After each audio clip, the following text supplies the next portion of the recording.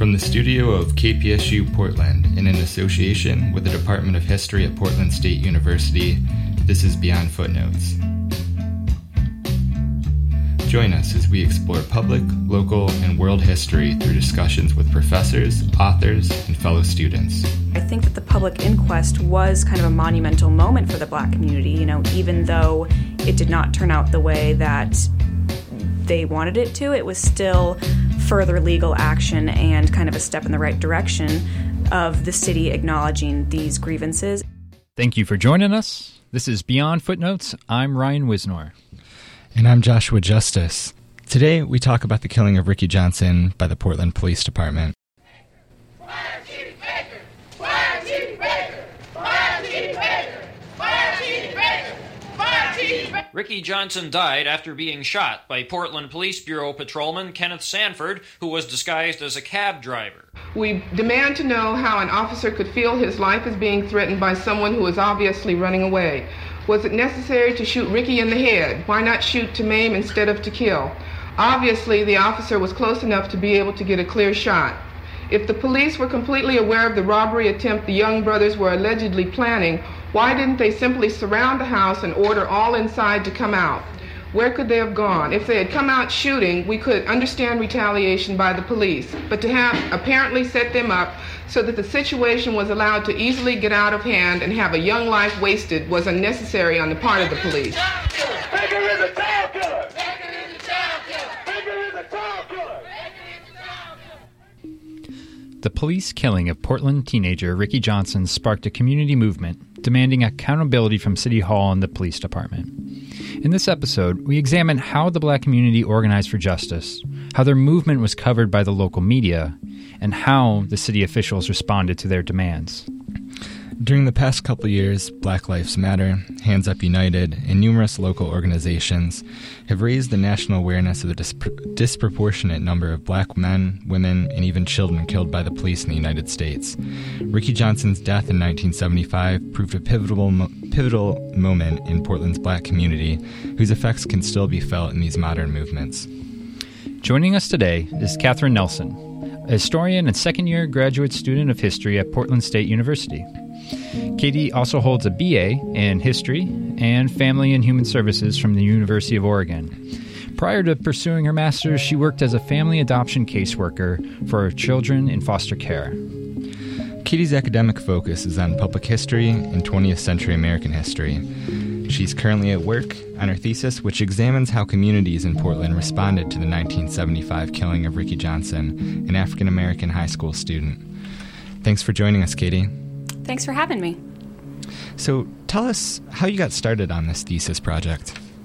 When I initially entered into the master's program at Portland State University, I was really interested in looking through the Rutherford family collection over at the Portland State University Special Collections. One day I was just thumbing through the archive material and I found a zine that was written about the Ricky Johnson killing, and it was called On the Murder of Ricky Johnson, and it detailed the community's response and the outrage that many of the Black members of the community felt towards this injustice. Mm-hmm. And the killing of Ricky Johnson was done by the Portland Police in 1975, as we heard in the opening clip, which was an excerpt from the Oregon Historical Society in their collection. But taking a little bit of a step backwards, so Portland was incorporated in 1851. What was the nature of policing at that time? Shortly after the city was incorporated, the state legislature in Salem agreed that Portland needed some kind of police entity, so a city marshal was elected. On average, these first city marshals lasted only about 11 months, so it was evident by the quick turnover that Portland needed a more stabilized and legitimized policing unit. The state legislature officially assembled a 3-person police commission through the Metropolitan Police Bill in 1871. Therefore, the legislature in Salem directly oversaw the Portland Police Commission. The early 20th century saw a lot of growth within the Portland Police Bureau, often based on specific demands within the city as the city itself grew. So, how did the early privatized policing initiatives influence the structure and purpose of civic policing that would follow? This is a really interesting topic as there's not a lot of published material about it. One day when I was doing research at Oregon Historical Society, I found a really interesting dissertation by Charles Tracy Abbott It's called The History of the Portland Police, 1811 to 1900. He argues that private enterprises in Oregon, such as John Jacob Astor's Fur Enterprise in Astoria, created the first policing entity in Oregon, and that these almost ad hoc police agencies encouraged the protection of privatized communities and enterprises opposed to community well-being. And I think this is a really interesting piece to look at, even though it's a dissertation. It was written in 1976, and I think that is indicative of the time and the community's relationship with the police. You know, people were wanting answers as to why the police were behaving the way that they were. Today, the Portland Police Association, which is the labor organization for the officers, is a powerful political player in the city. I wanted to ask you what the history of the PPA is and how did they become so influential in the city government? The Portland Police Association formed after World War II in response to what many officers felt was unfair treatment by then Police Chief Harry Niles. Police Chief Harry Niles was largely responsible for the professionalization of the Portland Police Bureau.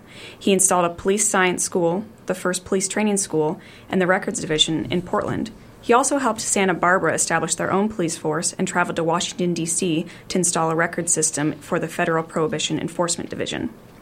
However, some Portland officers saw Niles as a tyrant who continued to fire many of Portland's veteran police officers in order to achieve what many believed to be a lofty ideal of police professionalism. What initially sparked outrage from the officer community was the installation of the Park Patrol Ordinance, which required officers to undergo a physical examination, whereupon the unhealthiest 100 were assigned to foot patrol throughout city parks. This foot patrol lasted from 6 p.m. until 6 a.m. for 6 days straight. Their salaries were also reduced. This ordinance was installed to help weed out officers who were unfit for particular police work. After Pearl Harbor, Portland became one of the biggest ship manufacturers in the country. The city saw a huge increase in city population, primarily due to all the jobs available in the shipyards. This influx demanded more from the Portland police officers, as officers were required to work every day with no overtime compensation and at least 2 12-hour shifts per week. Officers recognized their wartime duties, but felt their efforts were being abused.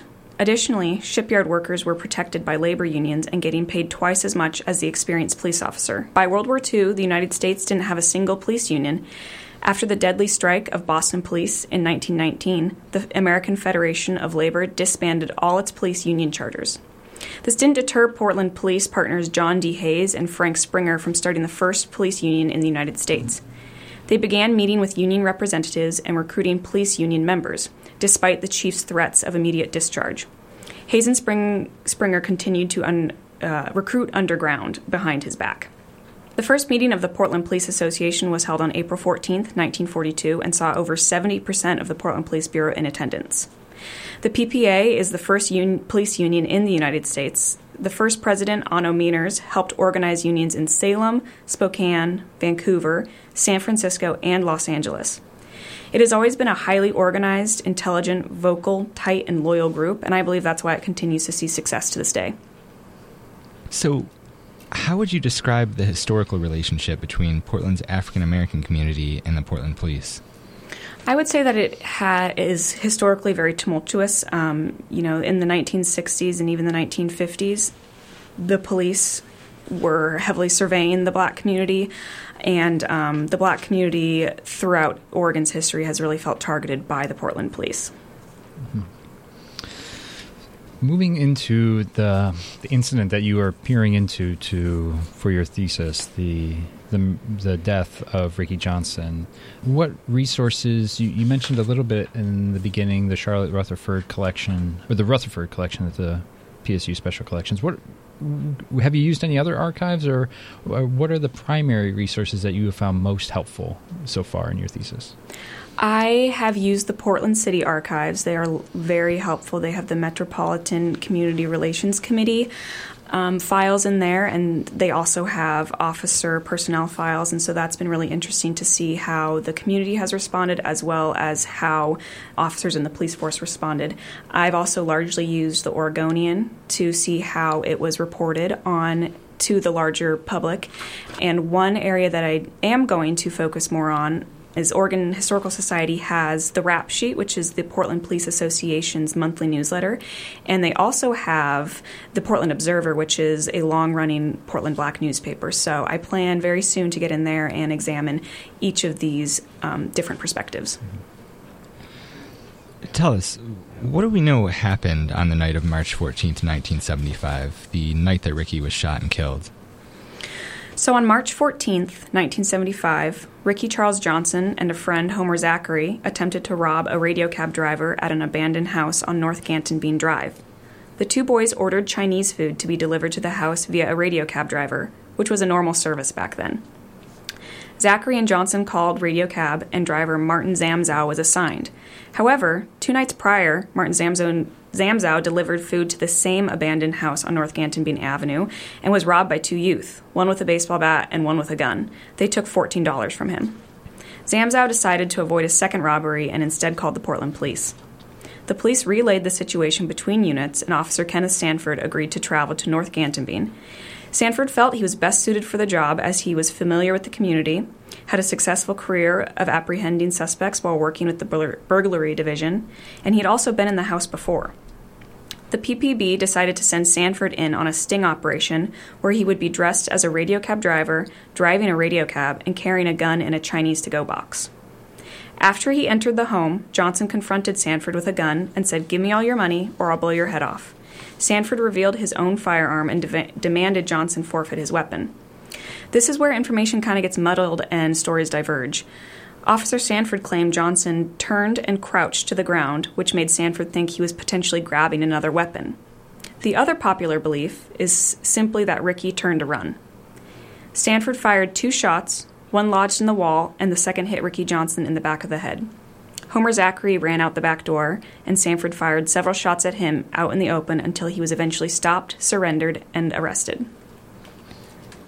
So you mentioned the diverging accounts. Where were the police accounts accountable from? Was it just the one officer? And as far as the eyewitness accounts, was it just Zachary, or was it those two were the only surviving witnesses of this incident, or were there others in the neighborhood?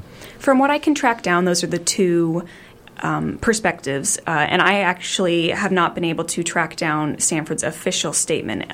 What I have found has been released through press releases from Chief Baker to the Oregonian, and that's how this is largely highlighted. Once the situation was investigated, there were several inconsistencies that arose that made people wonder or question exactly what he was doing. What were some of those inconsistencies that you found in that report? Well, first of all, I think it's important to mention as background that Ricky Johnson was the 4th black male to be shot and killed by Portland police within a 5-month period. He was the youngest victim at 17. There was also Joseph Hopkins at 28, Kenneth Allen at 27, and Charles Menifee at 26. The severity between each case varies. Hopkins was found running down Southwest 5th Avenue with a gun in his hand after he shot at his neighbor's house. Allen was shot several times by undercover police officers in the back of a police car, and Menifee was shot and killed after a 20-mile chase. Although Johnson's actions were against the law and an obvious attempt at armed robbery, it was really disturbing to the public that the 2 boys stole a petty amount of just $14 2 nights prior. Many members of the community believed the reaction by the Portland police was too harsh. The amount of money stolen did not match the force administered, and there were several other discrepancies and inconsistencies associated with the case. These inconsistencies caused Johnson's death to gain legal action, additional activism, and to be widely publicized within the greater Portland community. The first and kind of most obvious discrepancy is what exactly Johnson was preparing to do when he turned his back on Officer Sanford. Sanford claimed to think that he was preparing to grab another weapon and shoot, whereas members of the community, both black and white, strongly felt that Johnson was unjustly shot in the back of the head while he was trying to run to safety out the back door. This is supported by the overall investigation of the crime scene. Johnson's gun was found near Officer Sanford in the living room, whereas his body was found over 10 feet away in the dining room. It is widely believed that Johnson dropped his weapon and turned to run out the back door. Therefore, many members of the Portland community believe that Sanford shot an unarmed youth in the back of the head as he was trying to flee. Secondly, many Portland citizens believe the Portland Police Bureau handled the case inappropriately and against protocol. The Portland police claimed that they discussed several options as to how to handle the situation. Citizens wondered why, if this was so heavily discussed, they would send an officer in alone. Additionally, the police lied and said that the special task force was unavailable, when in reality they just did not contact them. One command officer interviewed by the Oregonian said it well. He believed it was unreasonable to expect one police officer to control an armed robbery against 2 offenders. The interviewed officer explained that usually the officer would be electronically bugged and supported by several other officers. Lastly, Ricky's gun was unloaded and also missing a clip, which therefore rendered the gun completely useless. However, Officer Sanford was wearing a full body armor. Although Officer Sanford had no way of knowing Johnson's gun was unloaded, the community believed it to be tragically ironic and frustrating that while Johnson's gun was incapacitated, Officer Sanford was completely protected. In light of those inconsistencies and, the string of killings by the police, how did the community respond to Ricky's death? The Portland community's response to these circumstances and to the death of Ricky Johnson vary. A lot of people, both black and white, were really mad and thought that this was just abhorrent. On the other hand, no one believed Johnson necessarily deserved the outcome of the situation, but many Portland community members stood with Officer Sanford and believed the Portland police handled the situation appropriately. Members of the black community were especially concerned with the consistent violence against African Americans by the Portland police. Days after the killing, members of the Black Student Union at Portland State University decided to take action and voice their unrest. For many members of the Black Student Union, this was a very personal matter. Kenneth Allen's sister, Rose Marie Allen, was a member of the Black Student Union, as was Ricky Johnson's sister-in-law, Sandra McFerrin. There was a lot of anger that arose from the community members, and many demanded answers as to exactly what happened in the night of March 14th, and more importantly, why it happened. Which brings me to the media and how that's a major component of what you're looking at, as you mentioned, is how the media covered the case of Ricky Johnson.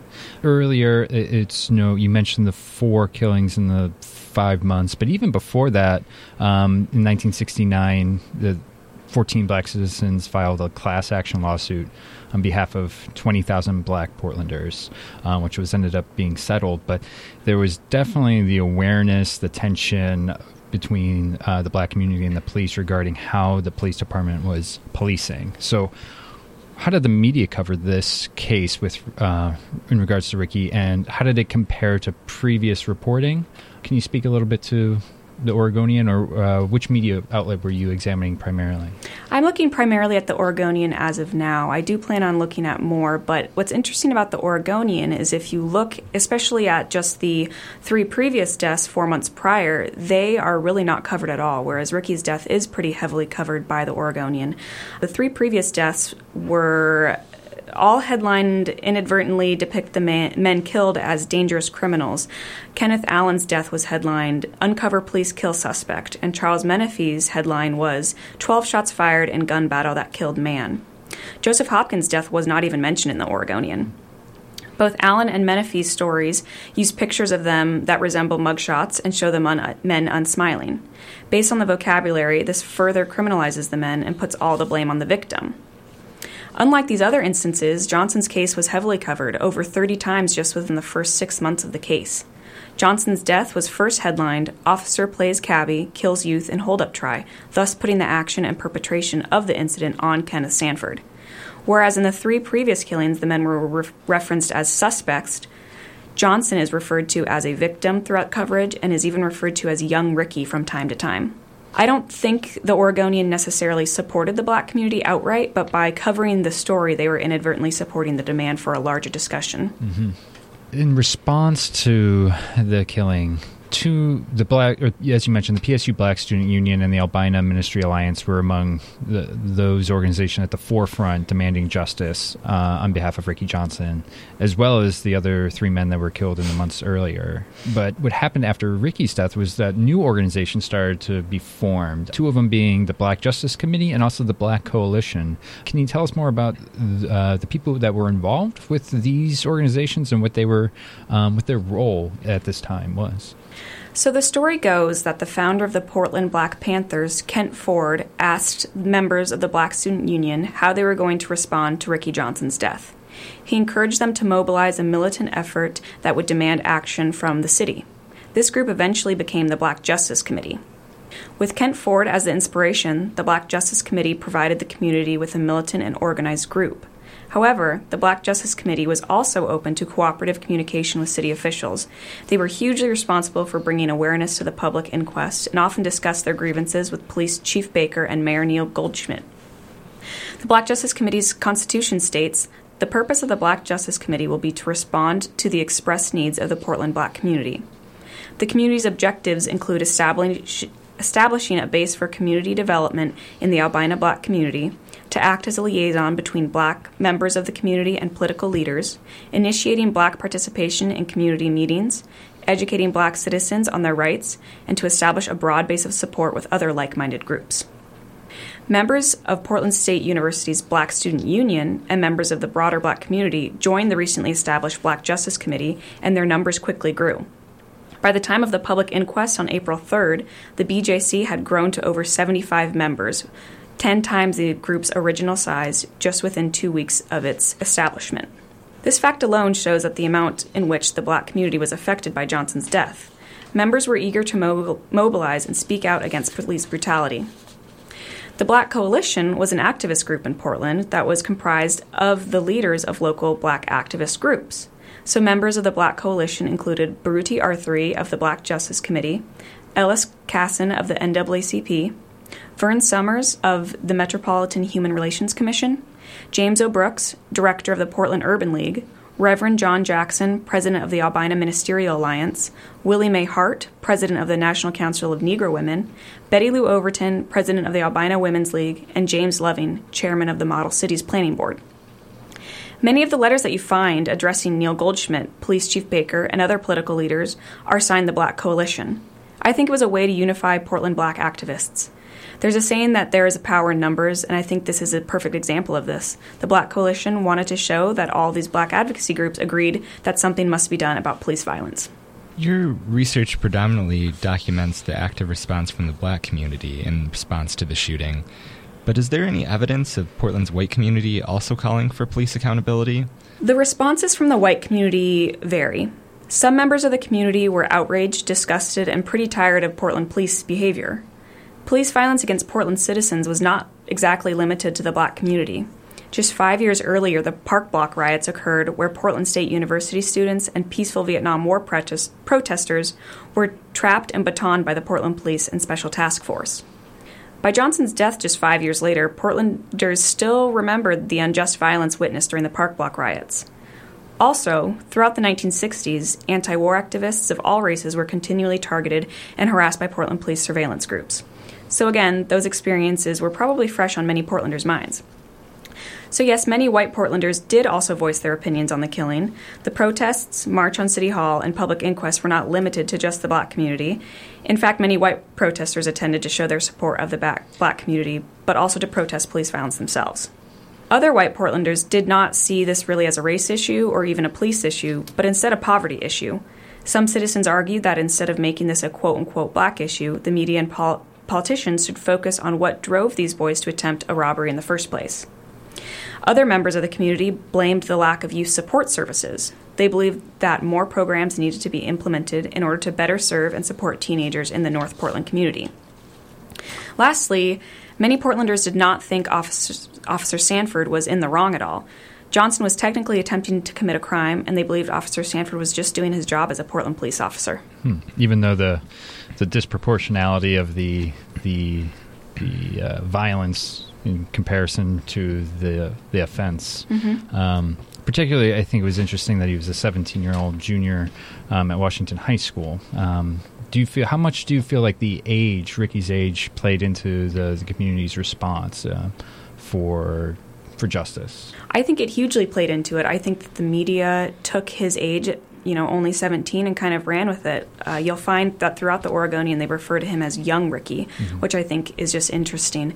But at the same time, the people who were pro Kenneth Sanford and supporting the police bureau argued, it was dark in that room, and Ricky Johnson was pretty big for his age, at about 6'2", and so there was really no way for Sanford to know that he was a 17-year-old. So what did the Black Justice Committee make demands upon the city for? On March 18th, they rallied and marched. What did they demand from the city? So, on March 18th, 1975, there was a march that began in front of the police station on 2nd and Oak and ended at City Hall. Over 200 Portland citizens participated in the march, including Ricky Johnson's father, Oscar. After the march, BSU members Bill Harris, head of the Black Studies Department, met with Police Chief Baker and Neil Goldschmidt and submitted a list of demands that they felt represented the black community. This list includes, quote, 1. Officer Sanford must be expelled from the police department and brought to trial for murder. 2. The hearings regarding Ricky Johnson's murder be open to the public to prevent a whitewash. 3. Undercover agents must be withdrawn from the black community since recent events have proven they do not prevent crimes but instead commit crimes. 4. Massive recruitment must be had by the Portland Police Department to recruit and hire black officers to serve in the black community. 5. The cases of Kenny Allen, Charles Menifee, and Joe Hopkins should be reopened. 6. The state must appoint a committee to investigate these rash killings by Portland police. End quote. One newspaper article reported that while members of the BSU met with the mayor and the police chief, protesters circled the building and chanted "Fire Chief Baker" and "Baker is a child killer." The march proved successful, and the city agreed to host Multnomah County's first ever public inquest.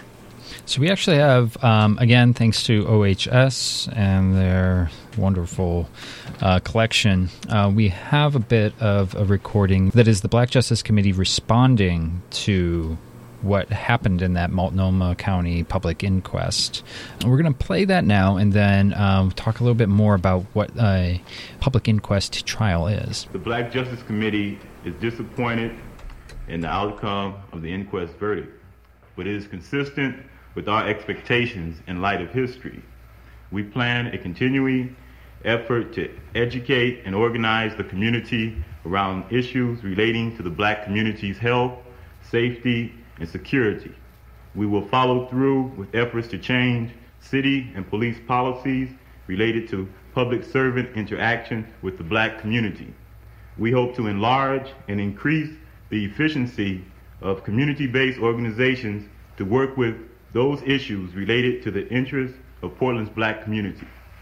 As was the case in the public inquest, the federal investigation failed to properly merit the substantial evidence supporting the police department's malice. The Black Justice Committee pledges its continued vigilance on behalf of the black community of Portland in matters relevant to the health, security, and education of the black community. Those two clips put together are chronologically separated. The first is in response to the end and the result of the inquest trial, and the second, again, is a member of the Black Justice Committee responding to what happened later, which was the federal inquiry into the killing of Ricky Johnson. So, Katie, tell us more about what the public inquest trial is and what happened during that trial. So similarly to a grand jury, a public inquest includes a judge, the prosecution, the defense, and a 6-person jury. The prosecution questions the defendant, and jury votes on whether or not the defendant is found guilty. Ricky Johnson's public inquest trial was Multnomah County's first public inquest. A public inquest typically occurs when there is a controversial case, which usually involves a sudden death or an unexplained death. In 1973, Oregon legislature stripped the grand jury of its authority to make written reports on its finding, which means that the public couldn't know anything about how the grand jury reached its conclusion. They would just know the end result. So, essentially, a public inquest is really just a way to get information out to the general public. This would hopefully reduce hearsay and would allow community members to more openly voice their grievances. The public inquest was held on April 3, 1975, just about 3 weeks after Johnson's death. It differs from a grand jury inquest in the sense that the district attorney is not required to formally charge the defendant, even if they are found guilty by the jury. So, again, it really is just more of a way for the public to be able to find out more information on the case. People who remember the public inquest say it was a very tense and charged environment. Over 400 people attended the inquest, with only 22 Multnomah County deputies there to supervise the crowd. Due to this lack of crowd control, members of the Black Justice Committee wore red armbands and helped the deputies defuse any situations that arose. Out of the 400 attendees, only 96 people, including the press, were allowed into the actual courtroom. 200 people were jammed into the county commission chamber to watch the trial on closed circuit court television, and more than 100 people were left to wander the halls aimlessly in hopes of finding a seat. The second suspect in the case, Johnson's friend Homer Zachary, decided to not testify. Instead, detectives played a tape-recorded testimony from Zachary detailing the event from his point of view. Cab driver Martin Zamzow also testified and talked about the night of March 12th, which was the first instance of robbery. The Assistant District Attorney, John Moore, questioned Officer Sanford, who testified on his innocence. It is said that the 200 people watching from the case on circuit court television would often break into shouting and booing when Officer Sanford spoke. The circuit court television also would not show the faces of the jury members. In the end, the jury voted 5-1 justifiable actions by Officer Sanford. The sole vote against Officer Sanford was from the only black jury member. The Black Student Union felt that the inquest did not answer all of their questions. They felt that there was no opportunities for anyone but Assistant Attorney General John Moore to ask questions, and the majority felt that the jury was largely whitewashed. Although unhappy with the results, the black community was not very surprised. Since Ricky Johnson's public inquest, there have been 4 other public inquests. So in later years, the Portland Police Association boldly disregarded community demands for police accountability in officer-involved violence. How did they react in 1975, only 5 years after they acquired a collective bargaining agreement with the city? This is a really important area and one that I have yet to really research thoroughly. The Oregon Historical Society houses the Rap Sheet on Microfilm, which is the PPA's monthly newsletter, and I hope to go and dig through that soon. The Portland Police Bureau and also the Portland Police Association have a very tight archival unit, so I have not been able to get in there just quite yet. The bit that I have found in the Portland City Archives mainly has to do with the public inquest. A letter from Stan Peters, the PPA's president of the time, criticizes District Attorney Harl Haas for breaking procedure and allowing a public inquest. Peters believed that if Haas and the community believed injustices were done, then the case should have just immediately gone to a grand jury. Mm-hmm. So I want to follow up on the public inquest trial, because it seemed like it was an effort to try to bring transparency to something that the community knew would be covered up behind grand jury. So while it did get open to the public, the result was still fairly, as the voice we heard in the Black Justice Committee said, historically they were not surprised by the results of the inquest trials. So what is your assessment of the inquest trial's efficiency, or was it simply just presenting the grand jury evidence in a public atmosphere with the same sort of institutionalized or systematic prejudices within it? I think it's kind of a little bit of both. I wouldn't necessarily deem the public inquest efficient because, like Charlotte Rutherford said in that clip, it was largely whitewashed, and citizens weren't allowed to voice their opinions or ask questions to Officer Sanford or to Assistant District Attorney Harl Haas. However, I think that the public inquest was kind of a monumental moment for the black community, even though it did not turn out the way that they wanted it to. It was still further legal action and kind of a step in the right direction of the city acknowledging these grievances and this violence within the black community. Mm-hmm. So to follow up, as we kind of move into the last segment of our show, to the legacy, in recent issues, in cases of Portland police use of excessive force and even deadly force that were deemed inappropriate, the mayors even they've been fired. Specifically, Officer Frashauer, in his role within the shooting death of Aaron Campbell, and just recently, in the end of December, arbitration reinstated him, and the city was forced to reinstate him to the police force, even though he was removed from his role. Was there any discussion of the mayor at that time, Neil Goldschmidt or Baker, even though there was the public inquest had not said that there was any criminal fault, I guess, but was, as far as like ethics and the department, was there any conversation within the department, or specifically the mayor, calling for the firing of Officer Sanford? Neil Goldschmidt, he's an interesting character in terms of Portland political history. He was largely recognized as the mayor who liberalized Portland public politics, as he was young, progressive, and liked by a lot of communities in Portland. While digging through the archival material on Ricky Johnson, you'll notice that Goldschmidt largely kind of plays the middleman. Citizens write to him nonstop, either voicing support or disdain for the Portland Police.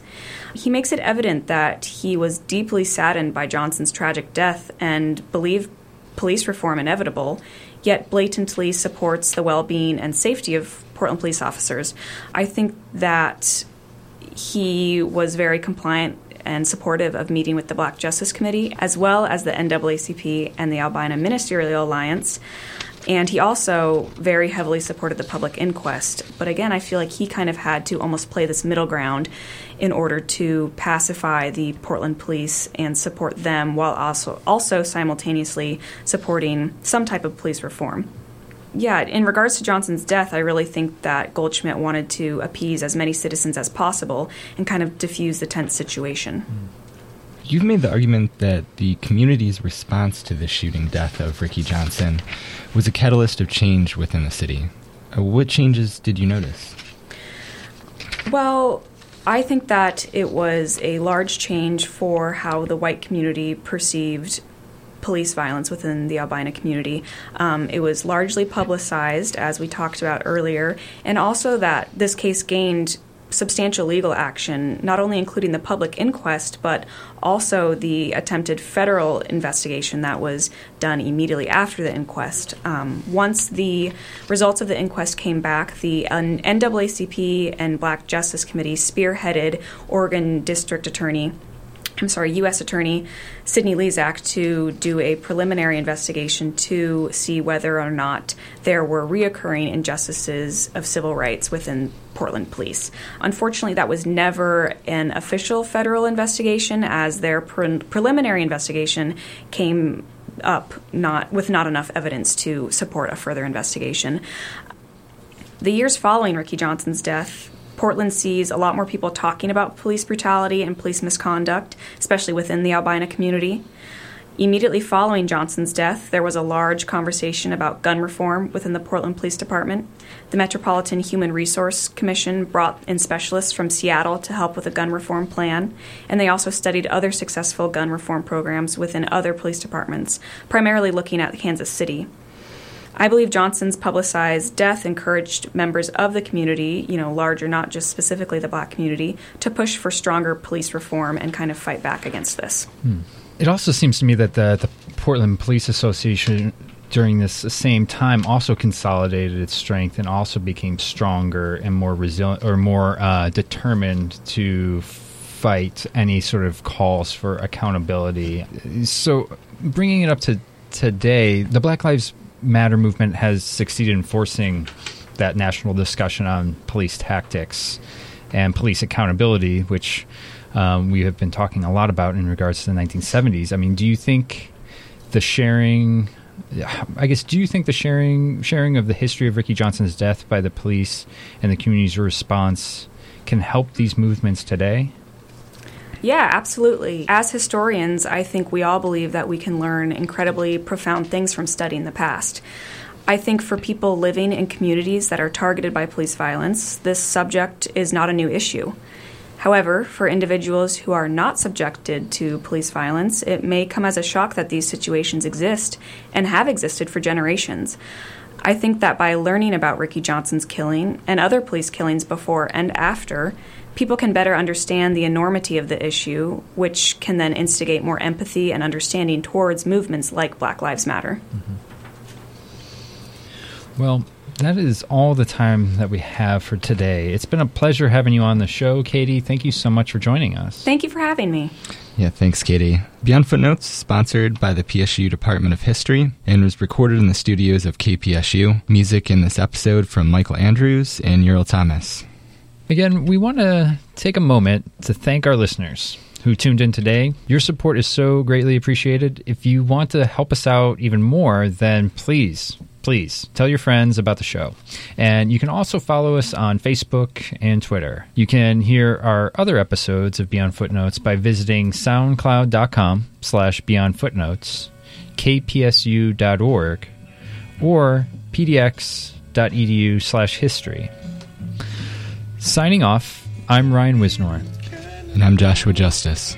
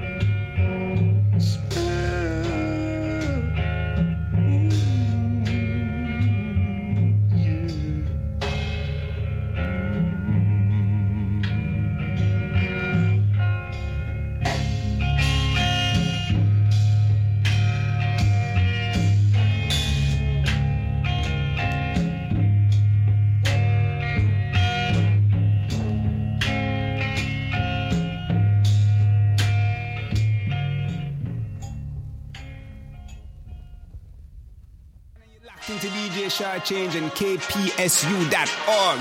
Reggae Revelation, Sunday at 8 to 10 p.m. Courtney John said that. The whole place a boil. The whole place a boil. Yo, this is Ziggy Marley.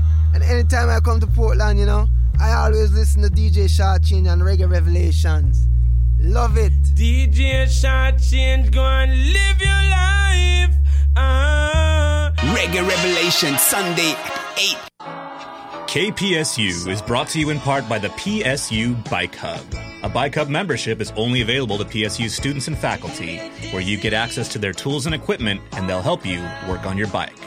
Of course, they also offer numerous free workshops and clinics. They sell bike accessories, they offer lock removal, secure bike parking permits, bike loans, and of course, professional service and repair. Bicycle, bicycle, I want to ride my bicycle. When I grow up, I want to be a new pair of blue jeans. When I grow up, I want to be a kid's first computer. I want to be a warm fleece on a cold day. Football I want to stadium. be a bike that races around the country. I want to be a bench on a forest trail. When I grow up, I don't want to be a piece of garbage. And if you recycle me, I won't be. Give your garbage another life. Recycle. Learn how at iwanttoberecycled.org. Brought to you by Keep America Beautiful and the Ad Council. Hey, you Radioland listeners, interested in being involved with KPSU? Whether it's doing album or concert reviews, or even hosting your own show, you can be a volunteer here at KPSU. KPSU is dedicated to amplifying the voice and experience of students at Portland State University through free-format radio programming. We've got a wide variety of entertainment, journalism, and specialty shows, all produced by PSU students and community member volunteers. So if you're interested in being involved in any way, or even hosting your own show here at KPSU, email our volunteer director at volunteer@kpsu.org. That's volunteer@kpsu.org.